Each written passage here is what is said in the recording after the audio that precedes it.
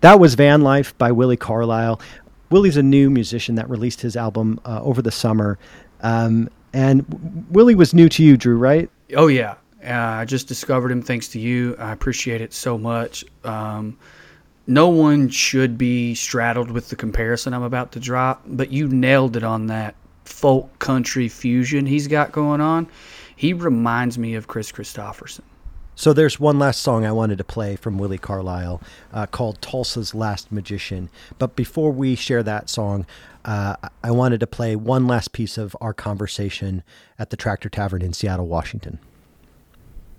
In recent years, it feels like, just judging by the Facebook groups and different things you see online, millions of people a part of Facebook groups saying they hate pop country. It just really feels like there is a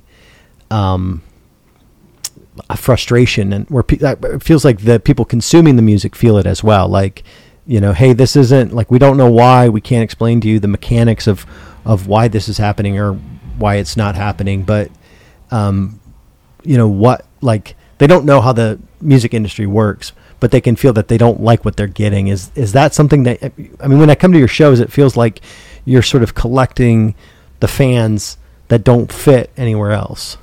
Well, that's what we hope to do. It's not cynical. I think anybody trying to appeal to everybody is being pretty cynical.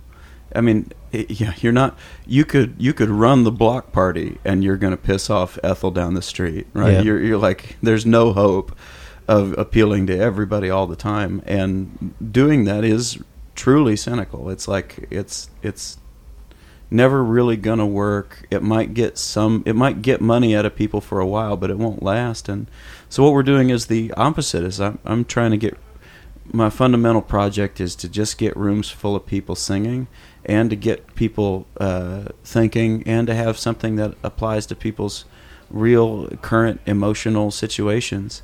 There's in my mind, there's kind of three kinds of songs. Dang, They Don't Love Me, Shake It, Shake It, Shake It, and Boy, I Wish I Had More Money. Yeah.